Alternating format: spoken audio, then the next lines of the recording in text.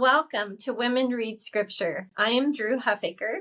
And I'm Mariana Richardson. And we're so glad that you could join us here today. We will start off by studying 1 Nephi chapters 11 through 15. And as we begin this discussion, I want us to think for just a minute. Whenever our Heavenly Father has a great work for one of his prophets to do, many times he will give them visions. Joseph Smith, that was an example that when he was just starting his work, he had a vision to help him see kind of the big plan, where he was going to fit in and what his job would be. And that was the same situation for Nephi. After his father Lehi had received the vision of the tree of life, Nephi was also allowed to have an extensive view of that same vision to prepare him for what would be coming ahead. Well, and it's interesting to note how we can have the same vision, but it can be very different. And so we even have a little insight here in 1 Nephi 15, verse 27, where Laman and Lemuel are talking to Nephi about what the different parts of the dream means. And so he says, this is Nephi talking, he says, and Nephi said unto them, that the water which my father saw was filthiness. And so much was his mind swallowed up in other things that he beheld not the filthiness of the water, but Nephi had. And so oftentimes we can see the same thing, the same vision, or the same understanding, and yet we will see different things. We'll understand different things. And I know, Drew, you talked about how similar that is to our temple worship, how we'll watch the temple film, and we each will see different things. Well, even as individuals, every time I go, I see something different. So if I have a specific problem or question in my mind or something that's heavy on my heart and I go to the temple, sometimes my ears will hear something slightly different, or I'll see something a little bit differently. And that's kind of the situation with Nephi and his dad, Lehi, right? They were focused, and I can imagine it was overwhelming. And to soak in all those details, I love that they both had that vision, and one gives a little bit more detail than the other, or brings up other points than the other. Well, and also think about how Lehi's focus was on his family and where Laman and Lemuel were, and Nephi and Sam and his wife, were they coming to the tree? And I'm sure that he was so focused on that. Now, at this point, we don't know, but we can assume that Nephi is newly married, probably, with one of the Ishmael daughters, we know. And yet maybe he didn't have children, or if he did, they were just little and small. And so sometimes that preoccupation with family can have us look at certain things rather than others. One of the things that is important to know is that Lehi, the difference between Nephi and his brothers is they wanted to know. And he had faith that if he prayed, he could have the same understanding his father did. And when we want to have additional insights, or we want to understand things better, let's follow the example that Nephi gives. And if we look at chapter 11, verse 1, there's some key actions, some key points that he makes that we need to do when we are seeking for further light and truth. And it says, "For it came to pass after I had desired to know the things that my father had seen, and believing that the Lord was able to make them known unto me, and as I sat pondering in my heart, I was caught away with the Spirit of the Lord." So we have to desire. First of all, we have to hear the truth. We have to read the truth. We have to be exposed to this new idea. And we have to have the desire that we want to know ourselves. Then we have to believe that we can receive that greater light and knowledge. And we have to sit and think and ponder. So we can't just ask without giving it any thought for ourselves. And some of the greatest revelations of all time are when people are sitting thinking. When Joseph Smith was reading James 1:5, if any of you lack wisdom, he started to think, well, I do lack wisdom and I do need to ask of God. So he planned it out in his mind how he was going to go do it. And he believed he would receive her. He wouldn't have gone to all the trouble of going to the sacred grove and going through all the steps to ask. So I think it's critical when we feel like we need more light and knowledge, or we want to gain a testimony of something or a witness or get guidance to a problem. We need to have a desire, believe, ponder, and act. So I love that example of Nephi. Well, and that's such a powerful example that Nephi has throughout the Book of Mormon when he's in here. We're also going to see, and I love this kind of beginning and end for these chapters, because at the beginning, Nephi goes through the experience that you just talked about. But at the end, he's trying to teach his brothers how to do that same thing. Mariana, can I bring up one more point? Sure. Right after we see what he did, the different steps to be able to receive revelation for his own, I just love this little verse. So the Spirit says, do you believe everything that your father has told you? And he said, of course, you know that I believe everything my father has told me. And I just love what he says here. The Spirit cried with a loud voice, saying, Hosanna to the Lord, the Most High God, for he is the God over all the earth, yea, even above all. So he kind of did this little happy dance that Nephi was getting it. He's getting it. He believes the words. He wants to know more, and he was celebrating. And then he said, and blessed art thou, Nephi, because thou believest in the Son of the Most High God. Wherefore thou shalt behold the things which thou hast desired. So to gain a witness, greater insights, we have to have a firm faith in the Lord Jesus Christ. And I love that. We have to believe in Jesus Christ, act, and we will receive. And the heavens celebrate when we finally are getting it. And we're finding our way. Hosanna, Hosanna. That's right. Well, along with that, we have this angel minister that kind of brings him through this wonderful vision experience. But this center point of this whole vision is the understanding of what the tree of life is and what it represents. And so if we go to verses 21 through 23, basically the angel helps Nephi to understand. And the angel said unto Nephi, Behold the Lamb of God, yea, even the Son of the eternal Father. Knowest thou the meaning of the tree which thy father saw? And Nephi answered him, saying, Yea, it is the love of God, which sheddeth itself broad in the hearts of the children of men, wherefore it is the most desirable above all things. And he spake unto me, saying, Yea, and the most joyous to the soul. And I love the word most, because he's saying it's the most desirable and most joyous. And sometimes we'll have things in our life, in the world, that are desirable and that might bring us joy. But he's telling us these things are the most. They are number one, and we have to make sure they stay number one. Yes, so we might think, I love my house, I love my car, I love my things. But the thing that will bring us the great joy and satisfaction, right, is to turn to our Savior, Jesus Christ. That will bring us the most joy. The most joy. And Sister Susan Porter also talked about God's love.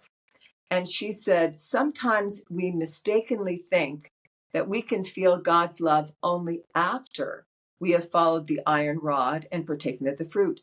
God's love, however, not only is received by those who come to the tree, but is the very power that motivates us to seek that tree. So when we talk about the vision, like we did last week, about holding on to that, holding fast, it is the love of God that motivates us to hold fast to the iron rod. Well, and I think that we don't even have a desire to grab hold to begin with to the iron rod unless in some form we have found or felt the love of God. Maybe we felt the Spirit, or somebody bore testimony to us that drew us toward the rod. So we have to feel God's love all along the way. And we learned last week that the road is not just straight and level and easy. It's difficult. And when we feel his love and his support as we go along, it reinforces our determination to stay on the path because we can feel he's there with us. Oh, exactly. In the curves and the bumps and the other problems that happen. Right. We also have this angel messenger that constantly says, look, look. And I was impressed with that because then Nephi says, and I looked. And I think sometimes that happens in our life where the Spirit will come and point something out. And the question is, do we look? Do we see? And I was thinking of a story when my little grandsons were with me, and we were walking around. We were on a little hike, and it's not really a hike, it was more of a walk. And while we were walking, my grandsons would just go, oh, Grandma, look at the butterfly, look at the flower, look at this, look at that. And I, sometimes I didn't necessarily want to look, because I'm kind of, some of the things were like, oh, really? But I can honestly say, if we don't look, I wouldn't have seen some of the beauty that my grandson saw that I didn't see because my eyes were not open to it. So I think sometimes that idea of look, and we need to look. You bring up a good point. Maybe as an adult walking with your grandchildren and they say, look at a butterfly, you think, oh, I've looked at butterflies 100 times. Right, I've seen many butterflies. Yes, I don't need to look at another one. Yes, but it's like I open the scriptures again. I've read it over and over again. But if I look, maybe something is going to stand out to me this time, or I'll see it a little differently. And don't take for granted that we already know everything. I agree. If we soak in the moment and look and accept that invitation, our eyes can be open and we can learn all kinds of new things. And Nephi did. Yes, he did. He definitely did. Yes, he did. Nephi also witnessed so many different things. As I just mentioned, yes, he looked and he saw what was going to happen in the future. He saw all kinds of visions and understandings of his own people, but also in terms of the history of the North American continent, the Central America and South America. So how do we feel when we see visions of the future that we know we're not going to live through? Sometimes it gives me a little bit of peace, even though I know the things leading up to the second coming, for example. And when I see one little prophecy coming true at a time, it helps me understand this is the plan. It's happening. I can see it all around me. And then you recognize the Lord's hand in our lives, regardless if we're going to live through all of those times ourselves. Well, and as we talked about in our very first discussion, how the purpose of the Book of Mormon is for us to see how the Lord's hand is in all things. It's in our history. It's in the way we view the world. And sometimes, we don't think about that enough. As we read, especially these chapters, and many of these things we know came to pass. Now, Nephi was just having hope that they would come to pass. Mm-hmm. But we know it happened. And so for me, that just helps me to understand that this truly was a vision from the Lord. Yes. And that the Lord does know all things. And we can have faith in that. Did you have some things to share as far as what kind of churches were in the last days? That's one thing that we can see openly in our lives now, that there's the Church of the Lamb and the Church of the Devil. And can you share a little bit more about that? Sure. One of the things that he does see in this great vision as he's looking to the future, that the Lord kind of shows him, he says, this is found in 1 Nephi 13, 4-6. And it came to pass that I saw among the nations of the Gentiles the formation of a great church. And the angel said unto me, behold, the formation of a church, which is most abominable above all other churches, which slayeth the saints of God, yea, and tortureth them, and bindeth them down, and yoketh them with the yoke of iron, and bringeth them down into captivity. And it came to pass that I beheld this great and abominable church, and I saw the devil, that he was the founder of it. Now, sometimes we try to say this church is X or this church is something else. And President Oakes explained a little bit more about the great and abominable church. And he said that Nephi's description represents any philosophy or organization that opposes belief in God. And the captivity into which this church seeks to bring the saints will not be so much physical confinement as the captivity of false ideas. So, how can we be captive of false ideas? I just think that false ideas are all around us, and the world is trying to confuse us and to help try to make us lose our faith. That, why do you believe in Jesus Christ at all? There's a lot of other theories out there of why we're on this earth and how it all became a thing, and what the plan is, or is there a plan at all? And so I just think it's important that we hold on to the plan that we know. He's telling us right here, there's going to be those that will help. The Church of the Lamb of God will help us stay focused on him. Everything that pulls us away from that goal is of the devil. So we need to stay close to the Lord. In 1 Nephi 13:37, I think it's interesting to see the role of the Church of Jesus Christ of Latter-day Saints in the last days. And it says, "And blessed are they who shall seek to bring forth my Zion at that day, for they shall have the gift and power of the Holy Ghost. And if they endure unto the end, they shall be lifted up at the last day, and shall be saved in the everlasting kingdom of the Lamb. And whoso shall publish peace, yea, tidings of great joy, how beautiful upon the mountains shall they be." We are small in number throughout the world, but we have the power of the Holy Ghost, and that if we endure to the end, we'll be lifted up and saved in the last day. We do have a great work to do, though. We do. And President Nelson talks to us about that we have to publish peace, but he also gave us a wonderful quote that we've heard, but I think it's important to keep thinking about it. One of our main primary goals is to gather Israel. Is that right? Oh, definitely. And people sometimes get overwhelmed. What does that even mean, to gather Israel? And our dear prophet, President Russell M. Nelson, has said, anytime you do anything that helps anyone on either side of the veil take a step toward making covenants with God and receive their essential baptismal and temple ordinances, are helping to gather Israel. It's that simple.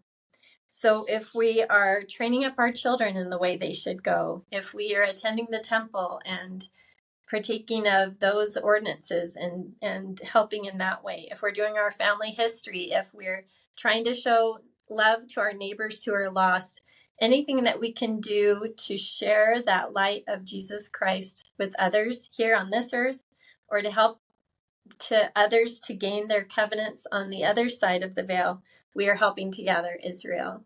So we should just get busy and keep going. Yes, we do. We have a lot of work to do, and we know of everything we could be doing in our lives. This is the very most important thing that the Lord needs us to do before the second coming. Well, and Nephi's vision that he was gaining, this was so important part of his vision that all of chapter 13 and chapter 14 are both focused on what's going to happen with the Gentiles here in the promised land during the latter days. And a matter of fact, if we go to chapter 14, verse 7, we have this wonderful idea of the great and marvelous work that's going to be happening. And the time cometh, saith the Lamb of God, that I will work a great and marvelous work among the children of men, a work which shall be everlasting, either on the one hand or on the other, either in the convincing of them unto peace and life eternal, or unto the deliverance of them to the hardness of their hearts and the blindness of their minds, unto their being brought down into captivity, both temporally and spiritually, according to the captivity of the devil. So this is the great work that we're supposed to be doing here in preparation for the second coming. We're supposed to be a part of that great and marvelous work. So we can ask ourselves, what is my mission? What am I supposed to do? And for every single person, it's going to be different.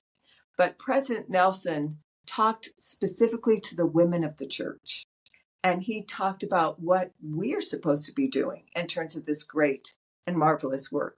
And he said, the gathering of Israel is the greatest challenge, the greatest cause, the greatest work on earth today. It is a cause that desperately needs women because women shape the future. So tonight, I'm extending a prophetic plea to you, the women of the church, to shape the future by helping to gather scattered Israel.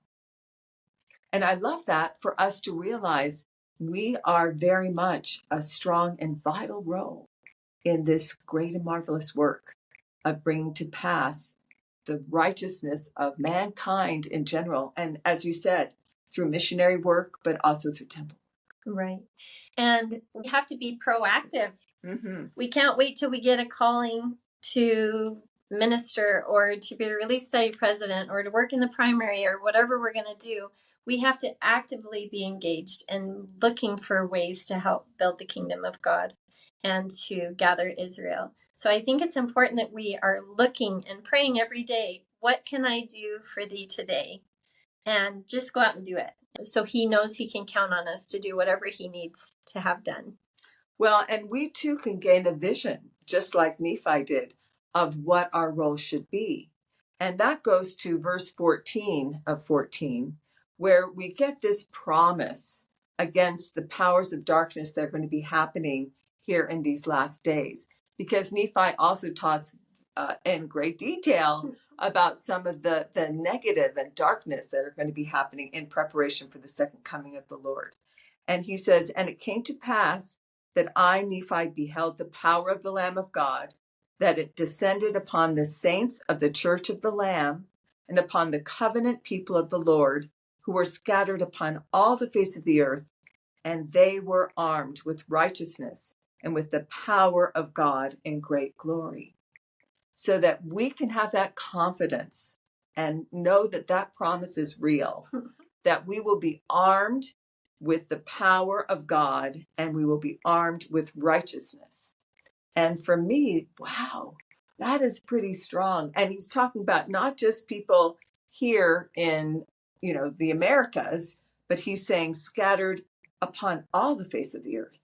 So all the saints throughout the world will all be saved and protected through this wonderful promise of the arm of righteousness and the power and glory of God.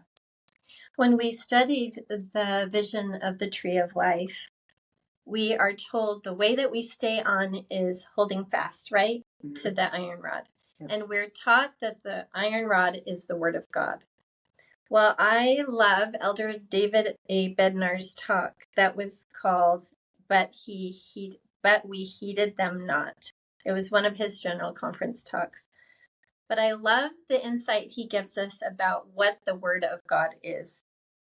He said that the Word of God can refer to the Scriptures, it can refer to the living prophets, and it can refer to Jesus Christ himself. So if you think about how do you hold fast to the Scriptures, for example? I'm doing it right now. You're all doing it right now. I'm holding it. I know. We're all holding it. And I think that's part of it is just opening up the book. Yes. And so sometimes we have busy days and busy lives. And so part of that holding fast is literally opening the book. Holding it. Holding it. Exactly. Yeah. And yes. And holding it dear to our hearts and talk about it and make it come alive for us. How do we hold fast to living prophets? Very similar. Listen to them. Listen and hearken, which means listen and do. Doing the two together. Yes, because it's different if we just listen. Mm-hmm. And if conference comes back around and we're still just listening, but we haven't changed anything in the last 6 months, we need to repent and to go back and try to implement the things that they've asked us to do. And finally, how do we hold fast to Jesus Christ? Prayer and study.